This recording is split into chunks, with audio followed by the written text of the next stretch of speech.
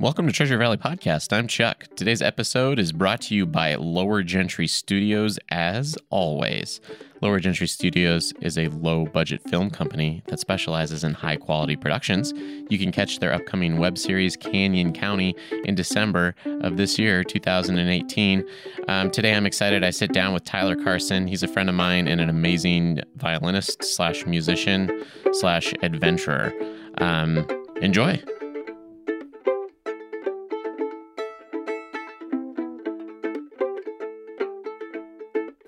Sometimes it hurts people's ears. I lost my microphone. Just a second. Your ear microphone. It's very nice to be here. Welcome. We're on the record, so that's included.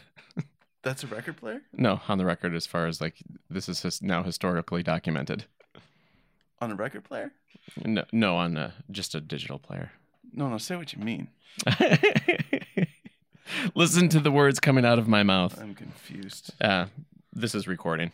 That's what all the red lights are for. Oh! Yeah. Don't they have that?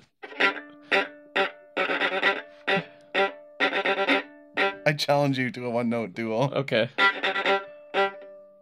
Would you like some background music for it? Well, yeah. I mean, do you want a drum beat? This is my favorite drum beat that's pre-programmed into this Casio. 0115. No, it's 04. Oh. You ready? Second favorite. Yeah. Oh.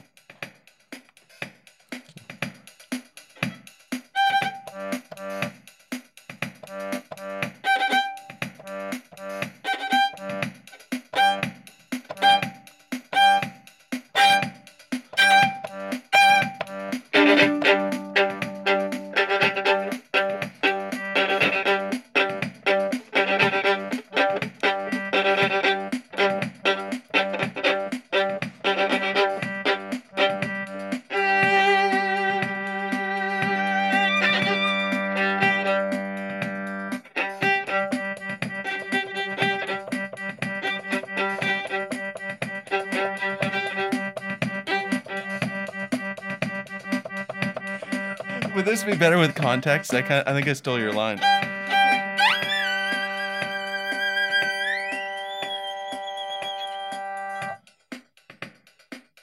Only the dogs could hear the last one. That was, I felt it. There was a reason we did that. Yeah, the one note song. Yes, because you told me that we were going to do a one note song, then Yeah, I just went for it. I think what better way to use your violin talent Maybe than that to just proves have you the play point. the single note over and over again. What's the best way to showcase your violin playing skills? Let's put them in a box of one note. Just G. Yeah. There it is. Welcome to Thank Treasure you. Valley Podcast. Thank you. Do you want to play a little ditty, and I can put the Casio to rest? I think that counts. Does that count as a ditty? Yeah. Yo, ditty. Well, we before we started, it was pointed out that perhaps the most important thing about playing the violin is the head movement. Oh yeah. Because, if you're really into something,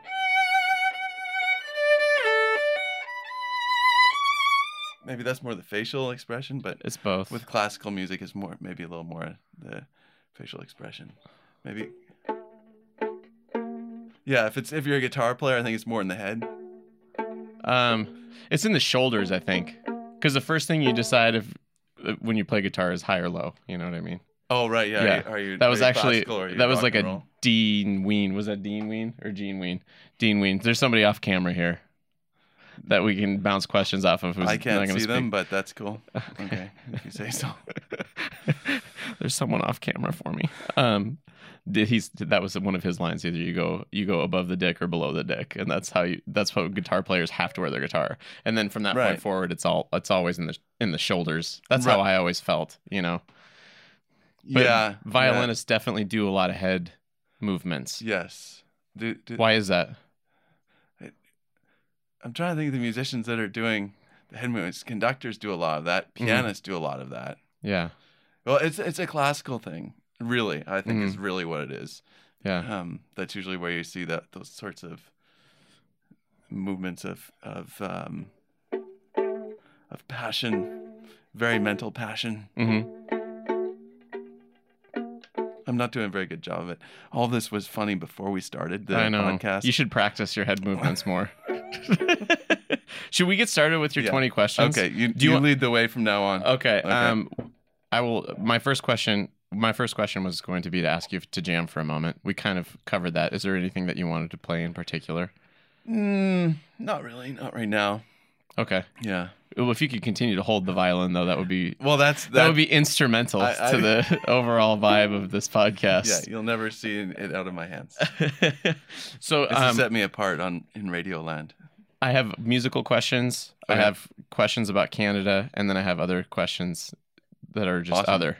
About redheads? No. I'm just trying to think of the last obvious thing. That I didn't want to put you too much in a box. Start with the one-note song and then branch out from there. Yeah.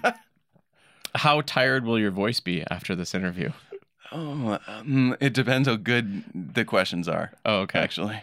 All right. But that's serious in a way because I speak better when I'm motivated. When something happens that I really care about, I'll start talking. If I am thinking too much, my voice will get constricted. Okay. Yeah. So you don't want, the more you think. The more off topic I get about something, that if I'm getting too mental about something, that's one pattern. See, where if I'm just extraneous talking, my voice will just turn off. Oh, okay. It's true. The reason why you asked that for people that wouldn't know is that I have a voice condition called spasmodic dysphonia. There, you see, it just went off in the middle, and it causes muscle spasms in the throat, and it's part of a larger condition called dystonia, which can affect anywhere in your body, muscle spasms, and I've actually recovered to a point that doctors didn't think I would be able to. They said I need Botox every 6 weeks for the rest of my life in order to be able to talk. And I would never get a full deep range again. You can hear when my voice is working that it's a fairly deep baritone voice. And so it's kind of amazing that I've got it back to the point that I have. 5 years ago, I would always be talking like this. That would be as much as you'd get. So you're like the perfect guest to invite over. Right. Then when if somebody wants quiet in the corner, somebody there just listen. Sure. I thought you were going to say picked up your listening skills. Perfect guest to bring on a podcast. Yeah, let's bring it on a narrative-driven medium. Perfect. Could have mentioned that before you showed up. I'm pretty sure we can run some compression on this and get all those levels up. But we'll see.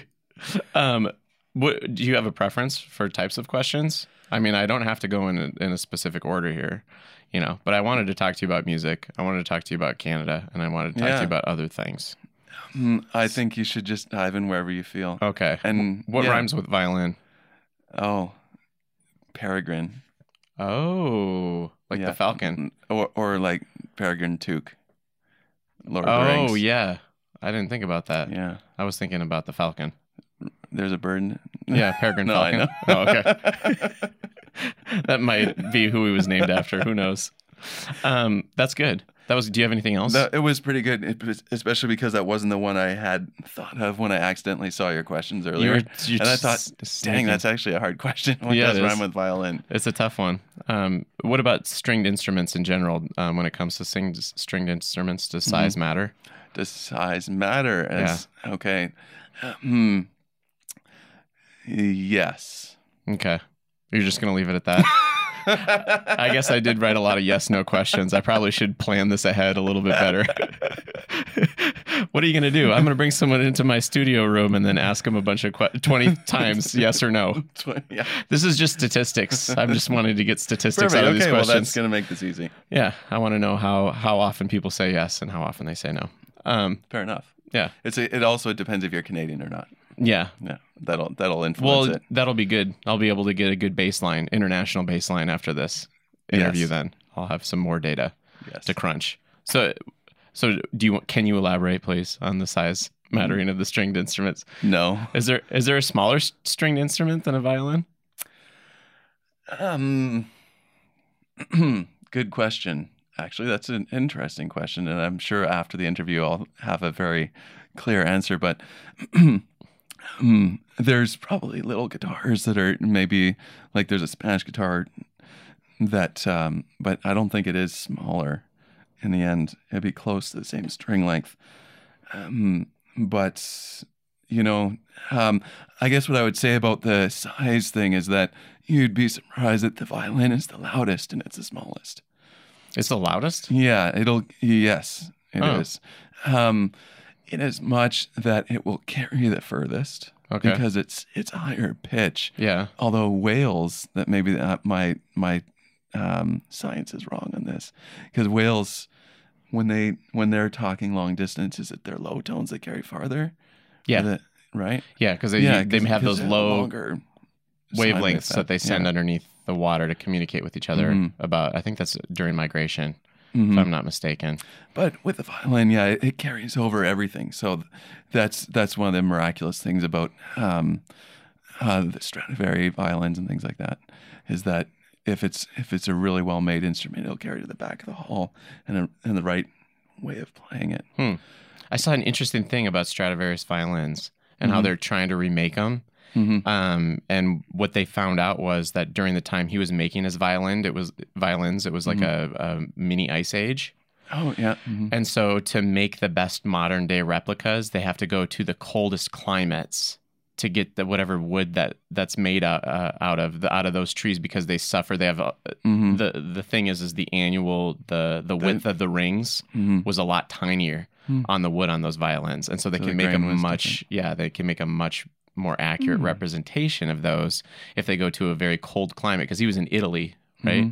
Yeah. And then but it was mini ice age, and so the winters were extremely long, and so these trees were not growing very quickly on an annual basis that he was using. I don't know if you know the type of wood that he used, but well, I believe he always used the standard, which is spruce on the top and maple on the back.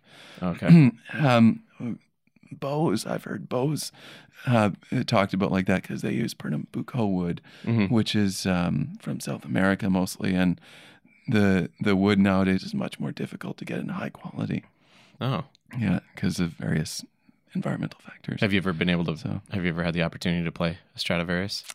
No, I played a Guarneri though, and Guarneris are equivalent basically. But I just haven't heard of them, so are you Right. sure they're equivalent? Because that's definitely the measuring stick. Yes, how famous is it? Well,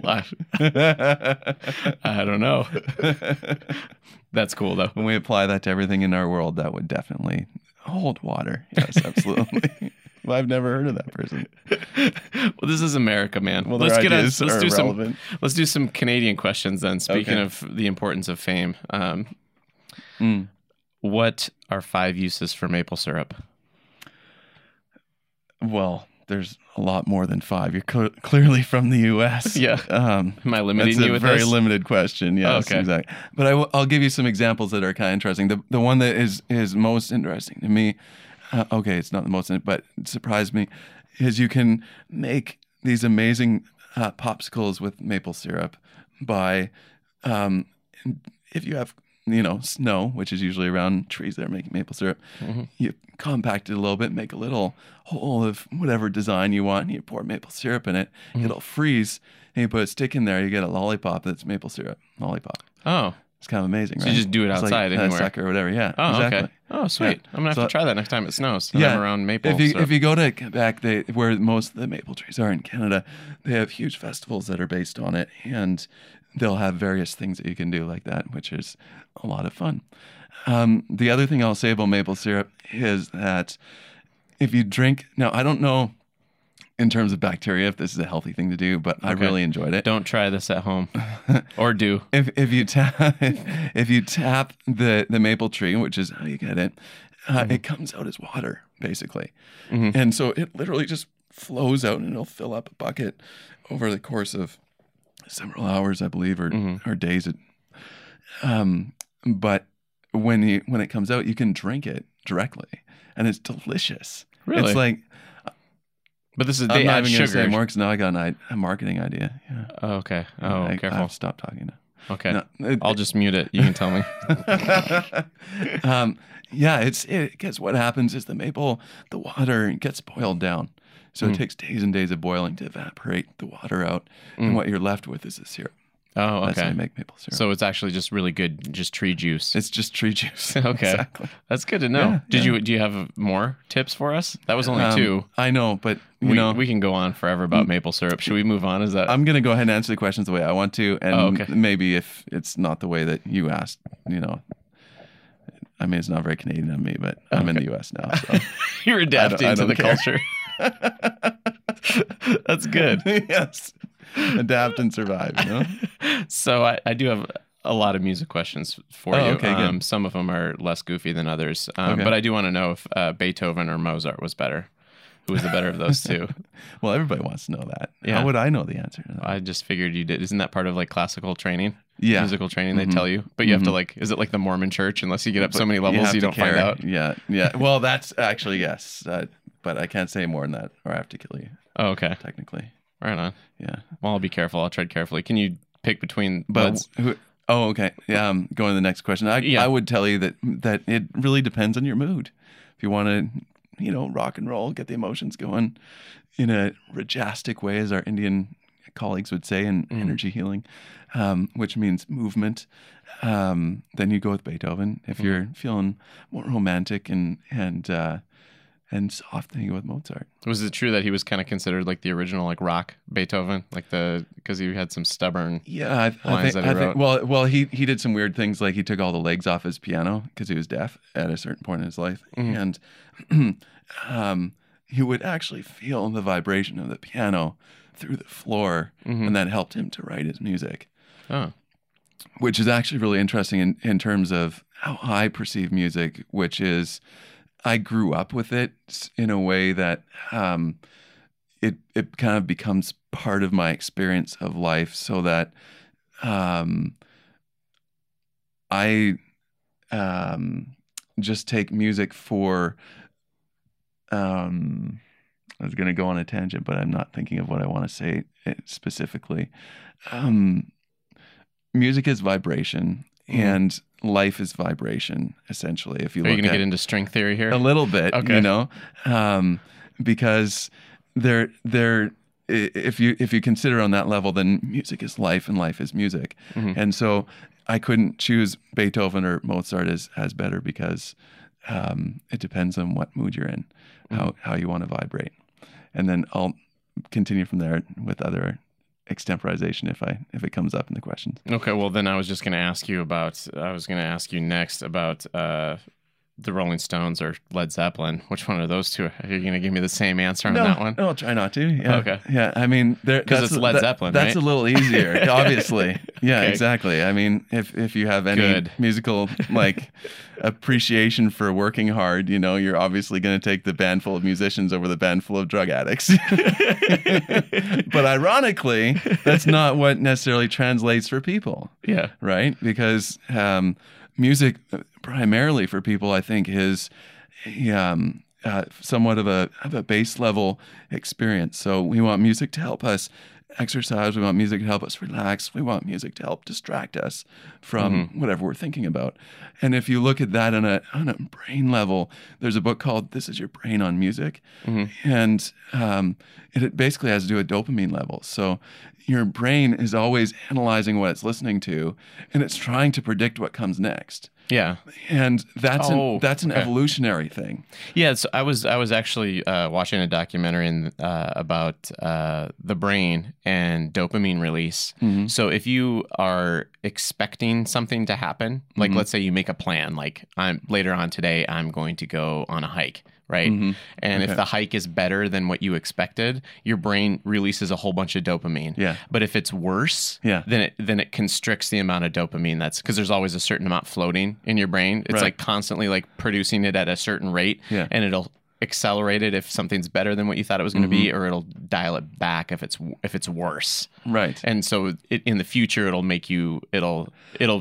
persuade you to avoid certain things versus like go into those. And they think it's something that evolved Right. specifically to have us Because repeat behavior. every time we have something good that happens, we get more dopamine. Yeah. Right. Which And could so- be like a hunter scavenger type thing if you Right. run into this. Hey, you we go to got this- the deer. Yeah. Yeah. This is where we're going Or you're back coming again. home with a few berries, and it's like, doesn't Don't go work back out to as that well. bush anymore. Exactly. Mm-hmm. And so we're dopamine fiends in our brain, right? Mm-hmm. And that's why mindfulness actually is becoming so useful, because mindfulness helps us to not have expectation. So if we don't have expectation, our dopamine levels will be more steady. Oh, really? Yeah, That makes sense. And so like meditation? depression and anxiety has to do directly with our dopamine. So that's what antidepressants are. Is they regulate your release of dopamine, so you can't get overly excited and overly sad. And so to come back to music and tie that together, when we're listening to music, if our mind is doing its evolutionary thing of, I want to know what's coming next. Yeah. And if I know what's coming next, I'm going to get a hit of dopamine.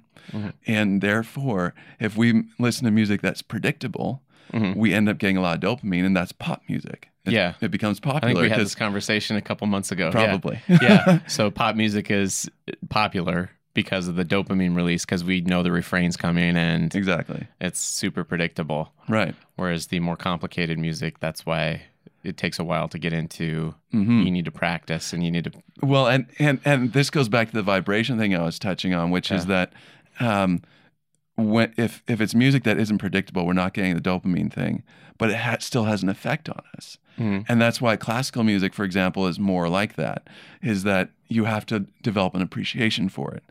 They talk about that a lot in school. You have to develop appreciation for music. And so when we develop an appreciation, we start to listen differently. We experience the music rather than getting these little sugar highs, basically. Yeah. And when we're experiencing music, that means we're experiencing the vibration of the author or the musician, the composer, the players, and they are experiencing their life. You know, when a musician plays, if it feels emotional, it's because their life is in the strings. Like, my music got much better when I lost my voice, because I realized I couldn't write a song and tell the story. I was trying to write pop songs, stuff like that. Yeah. And I was, predictably trying to create a storyline for people. When I couldn't do that, I started playing my music differently. I actually had people come up and say, I love the stories you tell with your violin. Which was actually because I traveled to England for the first time. And in England, they have a history of folk music in their culture. So, okay. Yeah. So, I've heard about this, actually. So strongly that everyone is aware that folk music is a thing.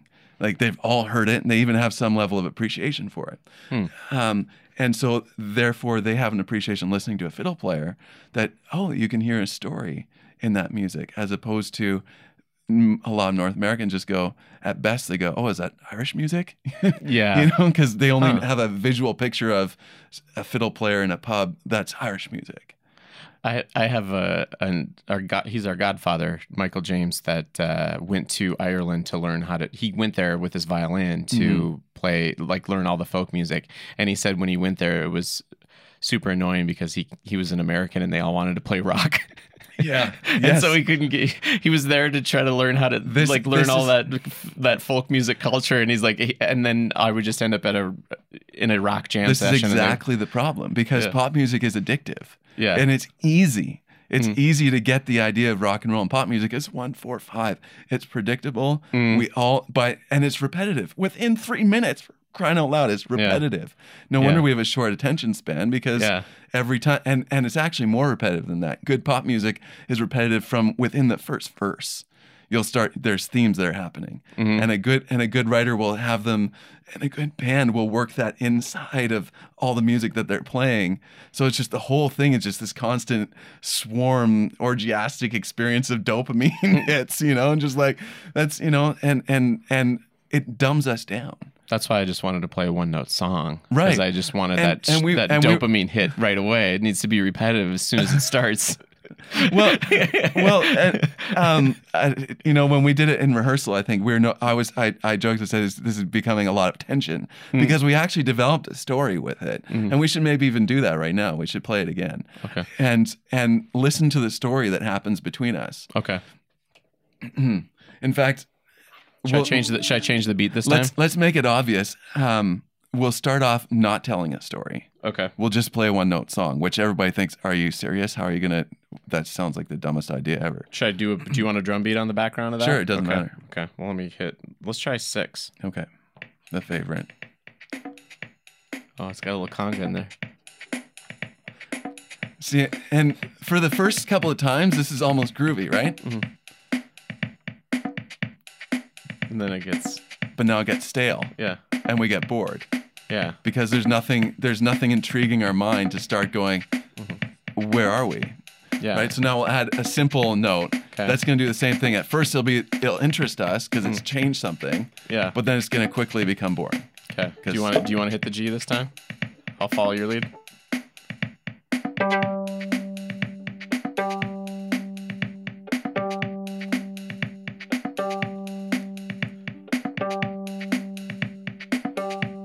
It's almost groovy, but you really want something else to happen, right?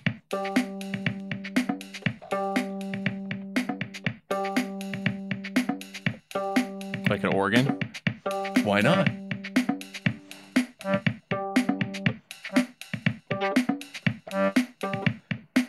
And I can't help but start telling a story with you because it vibrates different.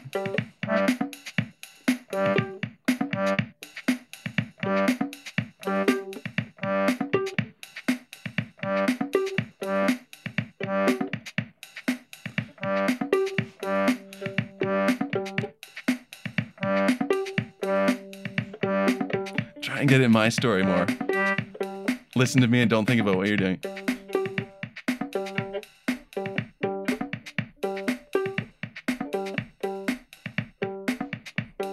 You gotta keep playing though.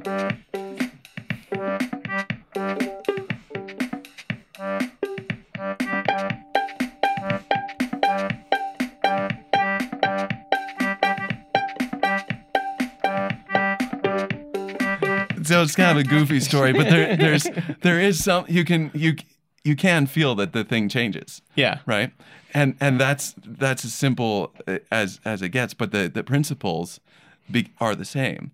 And so You recognize something, you make a slight modification, and it's almost like interesting. It's like a super fast evolution. Right. Yes. Yeah. Totally. Cool. So that's really fun. That's and so yeah, that's the Rolling Stones are 1-4-5 rock and roll. Led Zeppelin is all over the place. I mean, there's time changes, and then the sheer musicianship. Yeah. You know. Plus, Stairway to Heaven is like one of the greatest songs ever. And then they add some pop, and that's the only reason why anyone knows them. Yeah. Is because they had some songs that somehow captured our interest, and it was amazing because they still had heart. They were real artists, you know. And in music, that gets thrown around all the time. As soon as you get on stage, you're an artist. Yeah. That's ridiculous. No. You're not always. You're not an artist unless you're expressing something that's unique to yourself. Sometimes you're just a performer. Exactly. That's the vast majority. We should probably stay on the music topic. Okay. Or no, let's talk about what are the advantages of a bisexual strip club? Oh dear, that's a long way away. I know. I think. How could I? Or maybe it's How connected. could I connect it? Yeah. I know why you're asking this because we've been hanging out for the weekend, and this is a seriously inside joke. But you know, I guess everybody wins at a bisexual strip club. So it's like the Rolling Stones and Led Zeppelin in the same concert. you get it for all. everybody. Yeah, exactly. And there's nothing wrong with pop music. Like I don't want to sound like I'm knocking that, or even performers versus artists. There's nothing wrong with that. I just want to be clear that there's a difference. Why isn't there not a bisexual strip club yet? You know what I mean? Like I haven't heard of it. Is there? Right. There should be. I mean, basically, you're talking about having naked men and naked women at the same place. Yeah, just right? a bunch of nudity. Oh, it's just that's called a sex club, I think. Actually. Oh, totally different market. The cost of admission there is much higher, right? Or lower. Or yeah, exactly. Quite likely. You got to know the knock on the door to get in. Yeah, they don't just let anybody into those places. Was that a Led Zeppelin thing? Knock, knock, knock. Oh no, that's a different band. It was a Stairway to Heaven and gone away. So let's say that you weren't never allowed to play violin again. What are you going to grab? What instrument are you going to grab Terrible next? thing to say. Yeah. What would you do?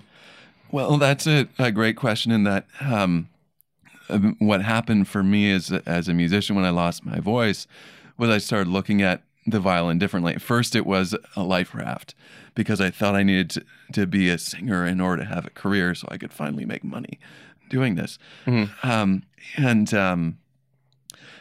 When I did lose my voice to the point that I couldn't sing anymore, the universe, which is forever efficient, always perfectly efficient, threw in a major psychological breakdown as well.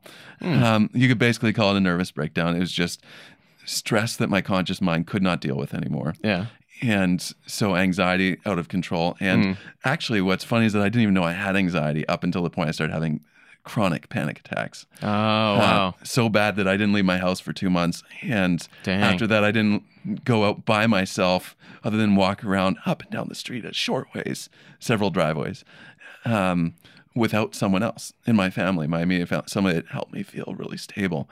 Because otherwise, I literally felt like I was in pieces.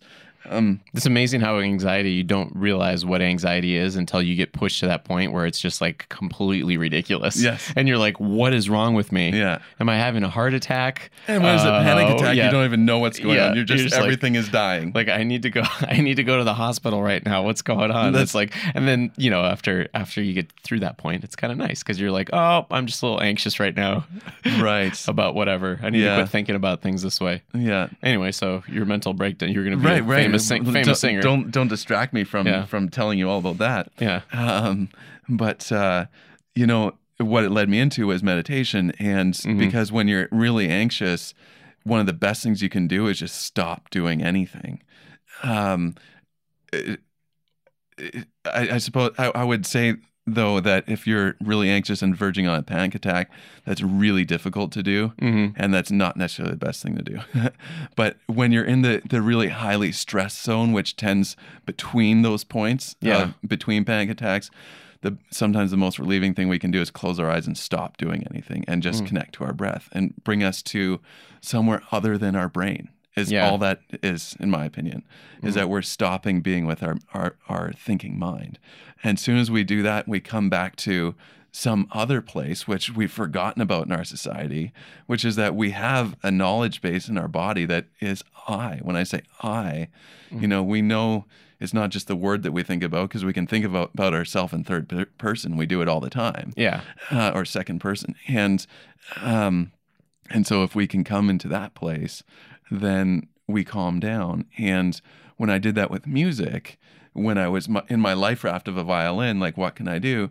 And people started saying, I love the story that you're telling. Suddenly I started to realize that that music could communicate in a way that I had no idea. It would connect us as human beings.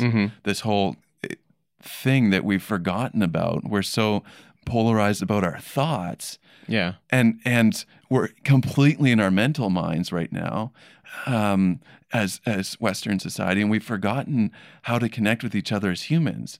But when we're unhappy when we're by ourselves for too long. Yeah. Right? So there's some inherent, really important value of just being with other people. So it's not the fact that we don't have anyone to talk to. It's this feeling of being with someone else, right? Yeah. And so I connected to that through my music, so that suddenly I realized if I play from that place, then other people would experience me feeling like who I am, not who I think I am. And then they actually ended up feeling like that too. So like a meditative type state is what you're talking about? Yeah, it's a meditative kind of state. And if we consider meditation simply to be an awareness of our thoughts versus our experience, a step away from our thinking mind. I started meditating like just a few months ago, I think, or maybe about 6. And so I've been dabbling in it, and it's really interesting because you don't realize, the way I think about it is like your brain is in like a jar. Cool. And it's all we're getting is all of this, and it has all these tentacles that are just hanging out of it, and it's just getting lit up. Anything you touch is lighting it up, and then it's sending the signal bouncing around inside of it over and over again. The light is hitting your eyeballs and sound hitting your ears, and it's like all of these things are just all these stimuli are hitting it, and we don't know how to tease apart like what we should be thinking about And I feel like almost fatalistic Totally. about the whole process, because it's like you think that you have like this free will, or you have this feeling of free will and this this feeling of action, but when you sit down and meditate, you realize that all those things are popping and you can't stop it.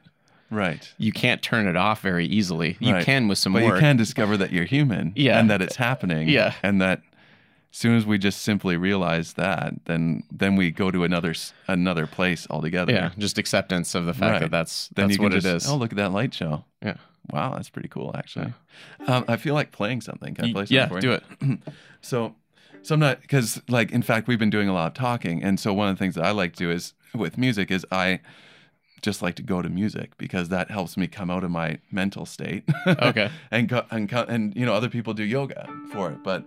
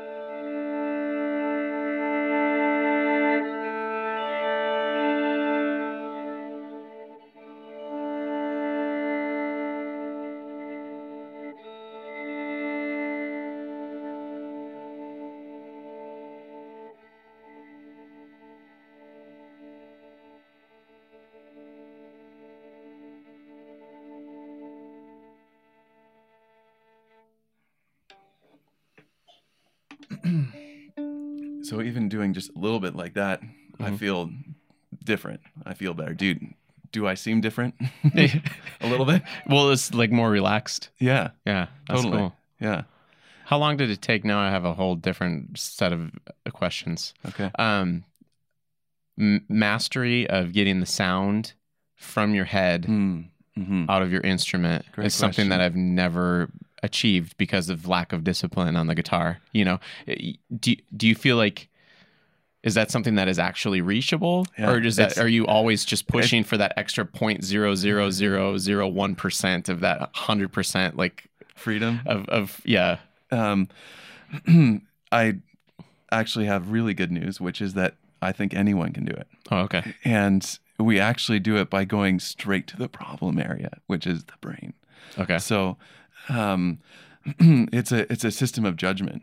And that's all it is. If once we practice not judging ourselves, then we can get to a point where like, I haven't done this yet, but I would love to get hooked up to an EEG machine and watch my vitals change when I start playing music in this way. Because I can feel it, and you can probably see it on my face and stuff with the camera. And it's just it physiologically changes us when we're no longer analyzing, if I say this thing, is it going to be good or bad? Okay. Right? Yeah. Because that's what the brain does. It's a computer that records everything that happens in our life, and then it analyzes the results. And then every time we step outside, it's going through that whole series of possibilities. And it's trying to help us choose the one that's going to lead us in the best direction. And so that's exhausting. And it's why as adults we become less free. Children have an open state of mind because they haven't collected a lifetime of experiences and also Doubts and second obligations guessing, where they think they have to get from here to here. Therefore, we have to choose the safest route to get there. You know, and that's why things like motivational talks make a difference, or you know, your own pep talk. That if a person chooses to have a positive attitude, they will have a better outcome than someone that doesn't. But they're still not going to necessarily feel as free as someone who practices meditation really successfully, for example, and has relieved themselves of judgment to a level that you just won't get to unless you spend time cultivating that practice. So that's what meditation is. We start off with just the notion that there's thoughts that are separate from us, and then we start to learn how to let them happen and be more and more disengaged. And so a meditator would learn how to play this music much faster than someone who hasn't done meditation. But if you want to learn meditation, it could also be really good to practice music in the way that I would show you. So, for example, what I often tell people who are learning to play but have an interest in playing what I call living music, because this is music that is of me. I'm not concerned about the notes that I play. I'm only concerned if it's coming from me and not through my mind. And so I would say, if you can play a simple piece on a piano, go to it, break it right down. Just go to one note, the first note of it, and play it a number of times until you get bored or you wonder why you're doing it. And as soon as that happens, notice it and keep doing it. Okay. Okay. And then until it comes up again, you think something else. This is stupid. Why am I doing it? And keep doing it. Okay. And do that to a point that you start to notice this exercise between, am I in my head judging myself, or am I in the experience of touching the piano? Am I in the experience of breathing while I'm touching the piano? Am I in the experience of dreaming about this piece that's wants to emerge? Like maybe I feel really a desire for the next note to come. And when you truly feel a desire for the next note to come, not from your mind because you want to get the thing done, but your body's ready to have the next note, then try the next note and do just that one, same way, or go back to the other one. And so it's you can see probably the way just that my body changes when I'm imagining myself doing it. I kind of my state of mind changes. I'm in an altered state almost in a sense. State of mind is a better way. Do you think that's ubiquitous amongst great musicians? I think great musicians, absolutely. They would all understand. They would relate. Not everyone puts it into words what they do. In fact, a lot of artists hate talking about what they do because it's an inherent thing that they've just stumbled into, or they were born into it. It's their natural nervous system way of being. In fact, that's usually why you get artists that seem a little loopy, because they're operating on a different system. They're not trying to get from here to here. They want to know where they are. And what is that?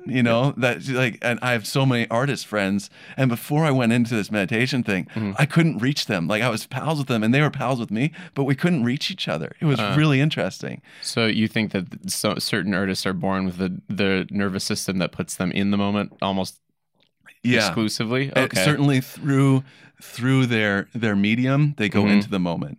When they're outside of their medium, they tend to be lost. Okay. Because they don't have any guiding principle, any guiding focus to help stabilize a mind that is very free. That makes sense. Interesting. So I would often see my friends that were incredible songwriters and things like that. I'd try to emulate, and my songs always you could just tell they were never even close, even though I'd have the tone and the rhythm and the melody or whatever. And then when we'd go walking down the street, you'd think they have ADD or something. And I suppose clinically they might have or something. Yeah. But really they were just processing their stimuli differently. And then they happen to have found a channel for it. And so likewise, I think anyone can become an artist, because it's a channel is just what you love to do. Like what's your passion? What do you, passion is an overused term.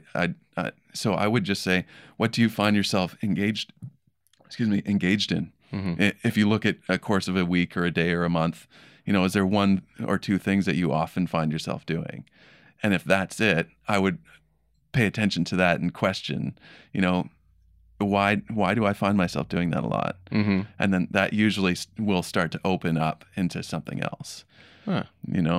So we can all get there. Right. It just takes time. Totally. Well, I was actually analyzing it technically though too. And then you completely subverted my assumption. Okay. Yeah. But that's good. How to get to, as a musician, to do that? To master the notes. But your argument is not necessarily about mastery. Right. That would be a different question to say, like, how do you become a great, like when I do it, I'm more than just the living music part. But to be an artist that's all that it is. Okay. It's just simply, are you truly expressing yourself? You know, and then if you want to become a well-known artist, then you better add some fancy stuff on top of it, you know, something of interest. But you know, there's really great spiritual teachers who do not add anything interesting, but people flock to them because they're coming from a place that nobody else gets to. They're like, how are you just so chill all the time? Or, you know, what is it about, you know, people describe, like, some people are magnetic, or they have this experience around, you know. Chill genuineness is... Right. Okay. Yeah. I like that. Yeah. That's a good lesson. I feel like some of these questions are kind of goofy, but maybe we That's should all just, right. maybe we Go should for just it. trudge right ahead. Absolutely. We talked about that. Let's go back to Canada. We haven't talked about universal health care. Does it suck? Oh, you mean personally we haven't talked about it? Yeah. Yeah, because on this podcast we definitely haven't yet. No. Well, you're talking to an artist, so I immediately want to go back to, like, what is healthcare? You know, healthcare is the care of your health, and who's most responsible for that? The person who's most in touch with your health, right? So it starts with ourselves, you know, and it's amazing the more I've thought in this manner of analyzing life, because I never had a 9-to-5 job. I never had any security as a result. I just find that the more I integrate something in myself, the more it shows up in my life. So, for example, if I'm doing proper healthcare, then I'm eating well. And then I might be talking to people who also eat well and have an interest in it. And then I might find someone, I find it all the time, someone who knows something about health that my doctor had no idea about. Yeah. You know, they're like, oh no, I cured that by eating this, you know, or I cured it by eating that. And often you'll have conflicting things. So one person says eat nothing but lettuce, the other person says eat nothing but meat, and they might both be right. And so it's not, the only thing that matters is that I started out caring about my health, and I found myself in conversation with people, and then I'll find my way forward with it. And so, and here I'm finding myself in a much healthier place, right? And I dare say that the farther, if everyone does that, then, like, think about it. If everyone did that, then there would be an industry for people who provide nutrition advice in a way that there isn't right now. You know, I've seen stories about doctors that are sending. There's one kid, I don't remember, but it was some major story in, like, a reputable source. This kid had all kinds of symptoms, and they couldn't figure it out. They sent him through batteries of tests, thousands. I can't even imagine how many hundreds of thousands of dollars our bureaucratic health system would have spent on this kid. Yeah, it wasn't until, like, after all of it and the doctor had given up that they said, so somehow it came up, what do you eat? And the kid says pizza and Pepsi. Ooh. And what kind of pizza? No, like pepperoni pizza and Pepsi. And honest to goodness, that's the real life tale. And then, you know, amazing. Gave him some broccoli. Exactly. And his body went back to normal. Huh. You know, and which is miraculous. You didn't deserve to have that happen, you know. But our bodies are incredible. And humans are incredible. We're just filled with possibility. You know, that we're just endlessly creative. Our bodies are endlessly miraculous. We just have to give them the chance. And again, coming back to the brain thing, like, we're always thinking we have to go to past experience and put that in front of us to minimize our chances of failure, right? But that's really gotten us stuck. I think we've taken that as far as we can carry it, you know? The only way to move forward now is to wonder what happens in the areas that we don't understand. You know, and so, you know, if I want to fix healthcare, I should probably start with me. And if everyone does that, then we're going to have a whole bunch of people that are managing their healthcare by having fun conversations with their friends, you know, and maybe that reduces the burden on the health system, and maybe that puts the big pharmacare out of business, or they have to change their business is what they would do. Yeah. And next thing you know, now we don't even have to change our healthcare system.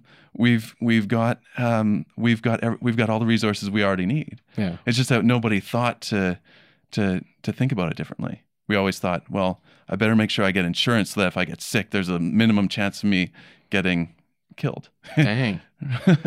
You're pretty reasonable. Sounds like a libertarian artist. Does it? Careful.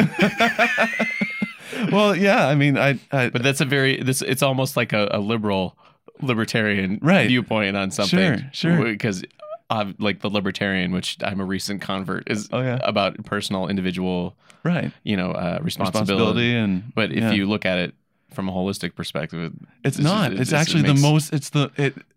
taking care of ourselves is the most generous thing that we can do for everyone around us. It's just that we've forgotten how to do that. Well, that's a good way to put it. Yeah. The most generous way you can take care of other people is to make sure that your garden's in order. Right.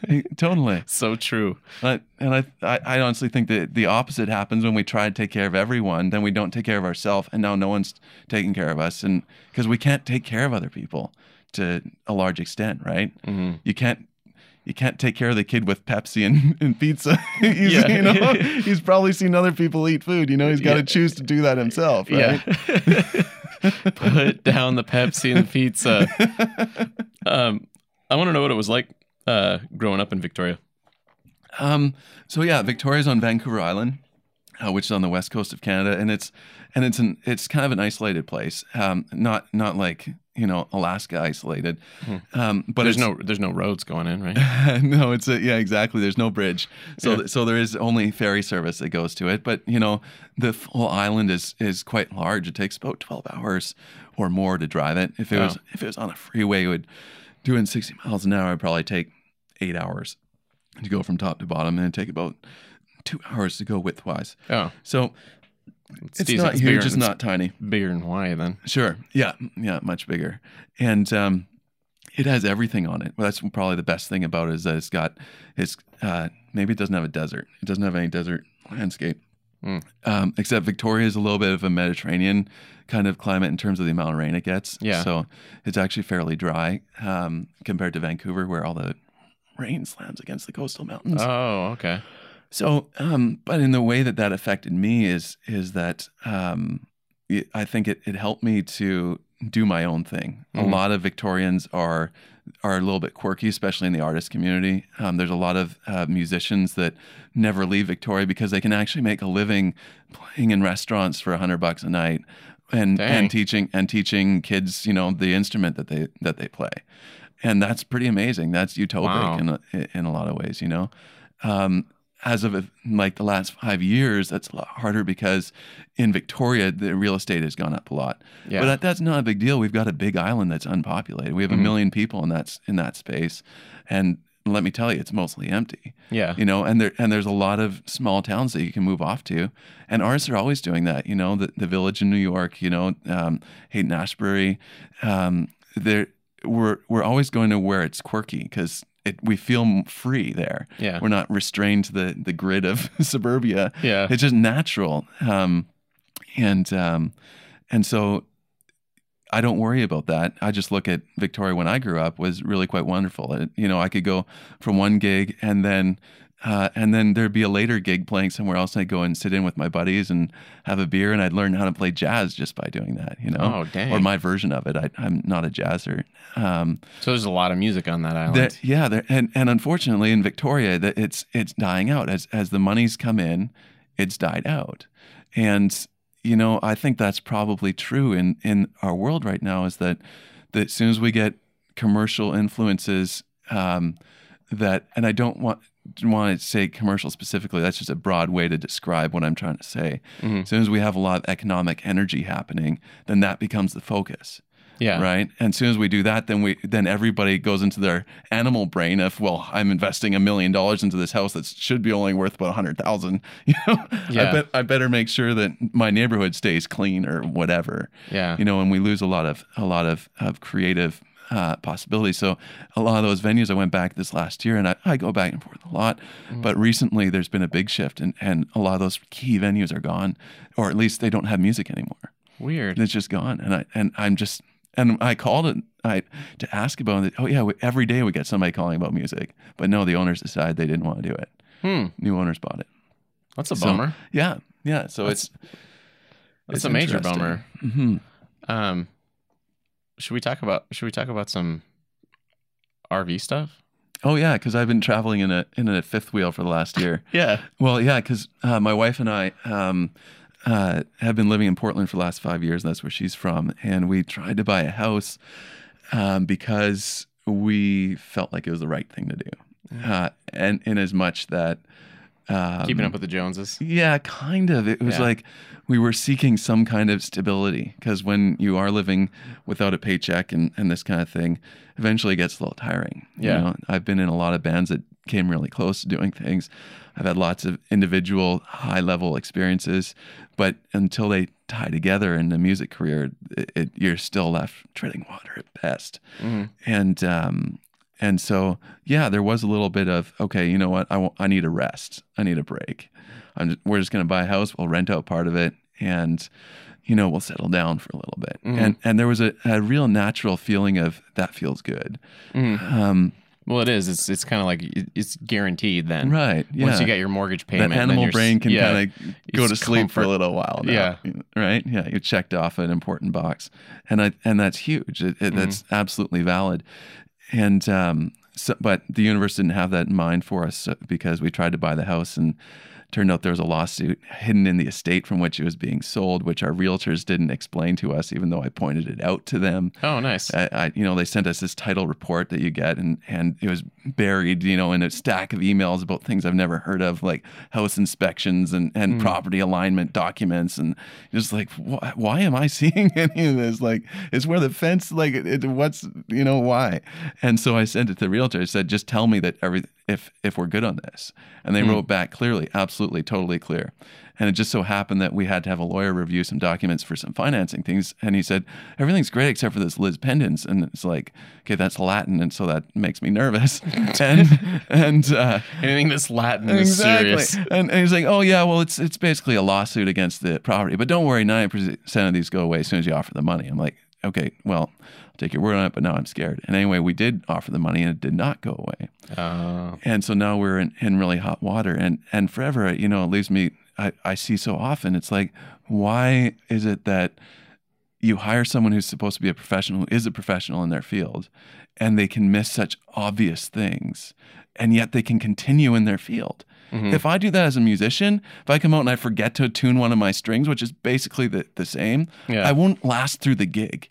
Yeah. I don't care how bad the bar is, they will pull you off stage. Yeah. So as a musician, you go, how is it this kind of mediocrity allowed to thrive where I'm paying hundreds of thousands of dollars, but yet it's rampant, So No, people they're not passionate about those lines of work though either. Well, it's kind of that's settling in, like you said. Yeah, and that's a curious aspect about, is it a motivational thing? If it was the owner, would they have missed it? And so it opens up a lot of thoughts, and of course not the smallest bit being that we're only human and we're going to err, So but I find myself thinking a lot about those sorts of things, which again is kind of a product of not driving in a straight line in your life, So you got an RV instead of a house. So instead, thank goodness we managed to get out. It cost us some money with a lawyer to get out of it, because they never did sign the documents they promised us to guarantee us that we wouldn't get sued if we bought this house. Oh, wow. Yeah. and so eventually we just pulled the plug and walked away. And so, but at that point, just before we chose to pull the plug, which had been 2 months of our life committed, we thought, you know what, maybe we should go explore different cities. And so that's what we did is we bought an RV, and we thought, let's go and check out this amazing country.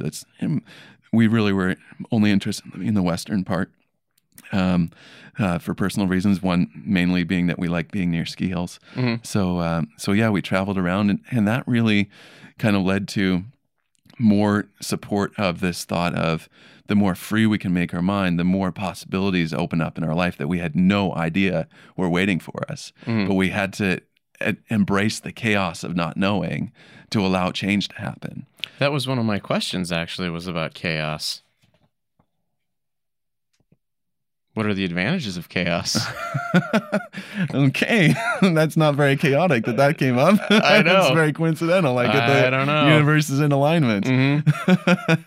Because you talk about chaos. And probably exactly from previous conversations.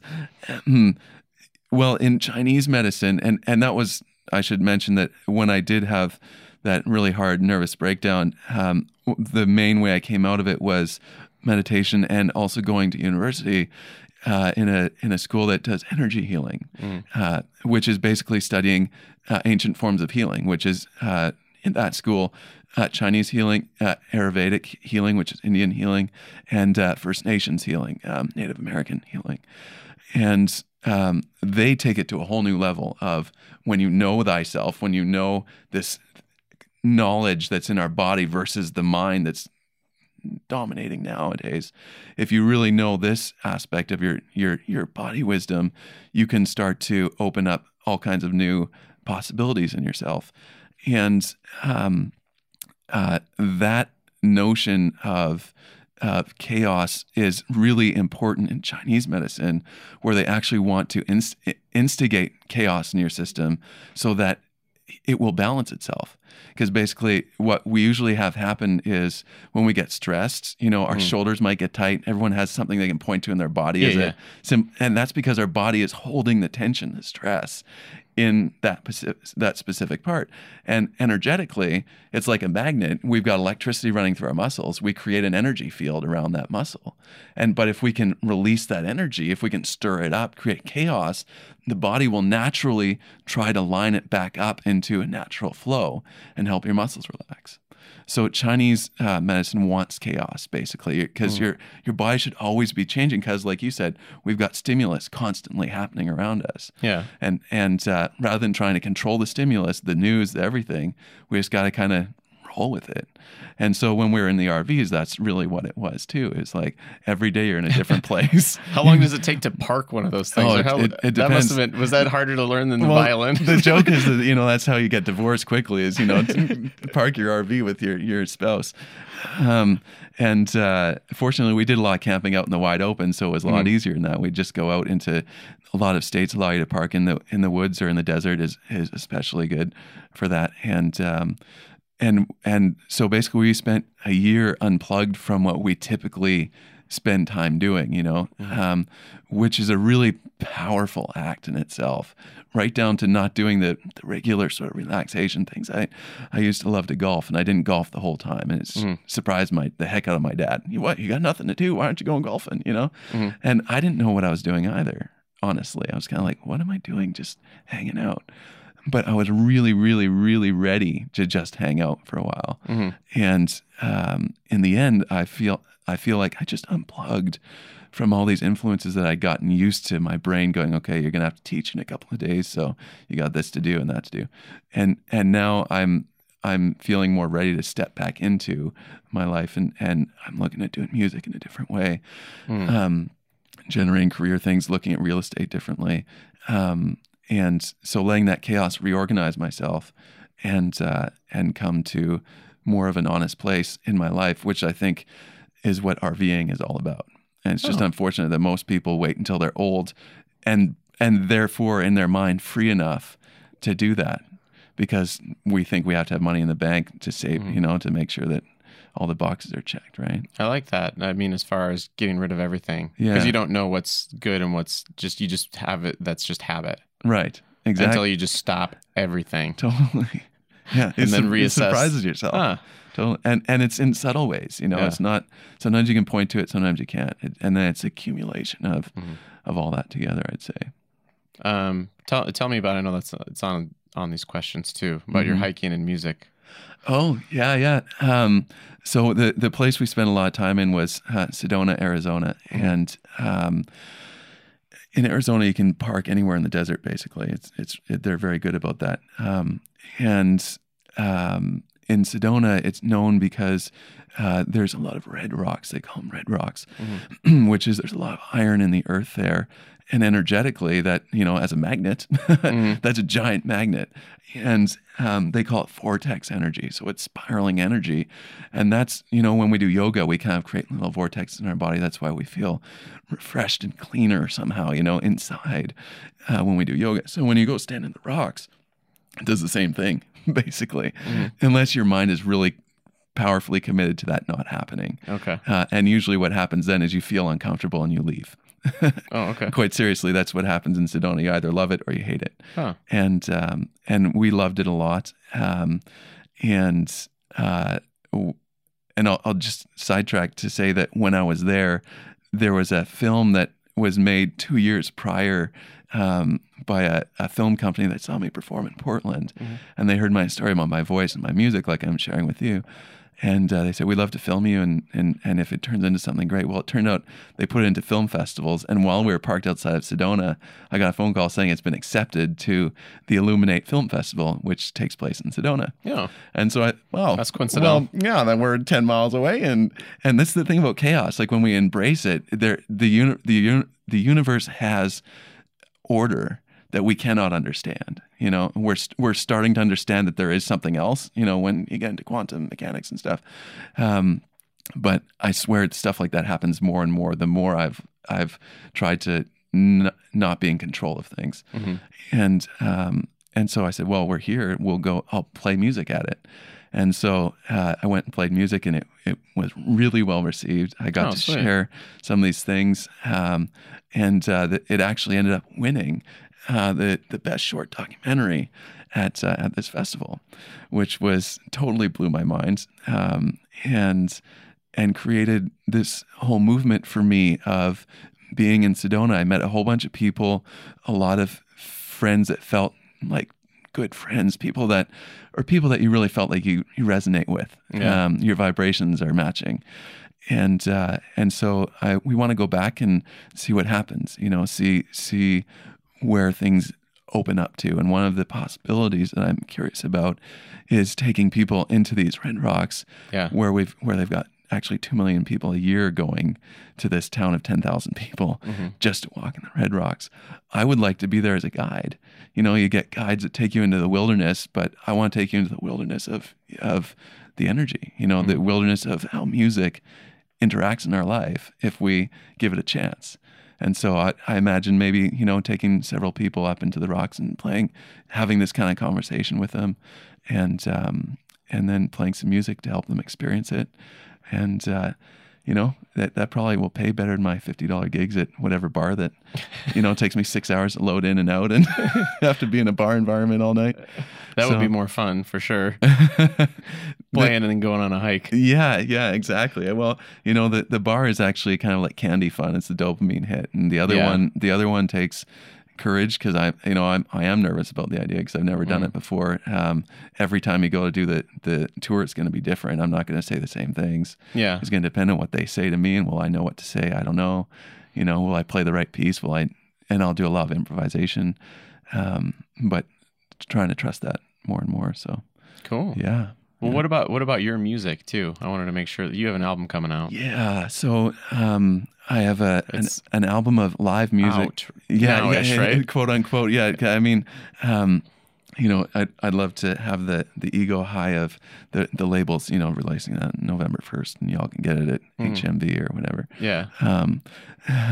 But no, I've got an album that I am in the process of releasing, and it'll be up on my website soon, which is tylercarsonmusic.com.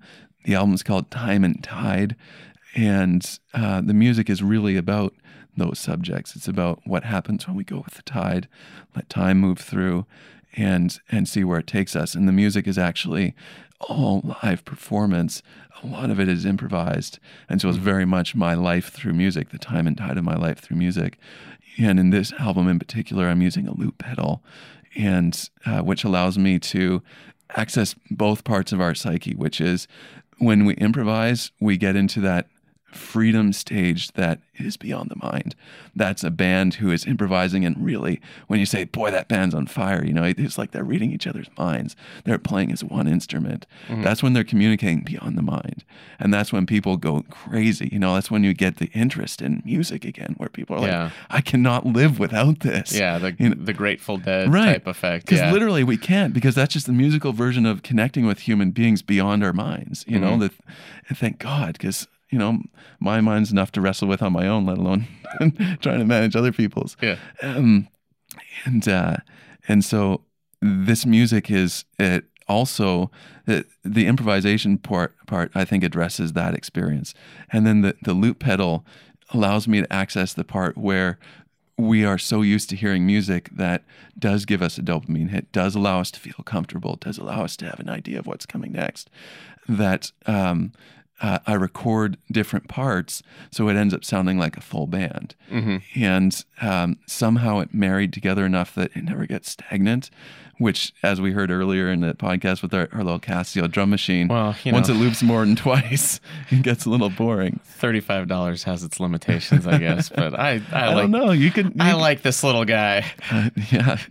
I mean, there's been albums that absolutely, no joke, hit albums that will use something like that, or cheaper, because they just needed a certain sound and it worked. Yeah, it's all about creative use. So yeah, so that's the new album, and then the documentary will come out next year. Cool. It's called Living Music, and I don't know how it's going to come out yet. But once it's done the festival circuit, we can start talking with the producers about how it gets distributed and that kind of thing. Sweet. So yeah. Well, I'm pretty sure I hit on all my questions, sir. Do you have anything?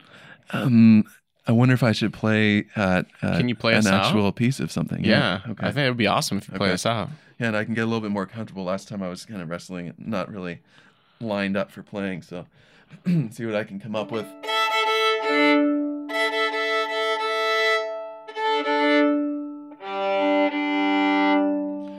I'll play it.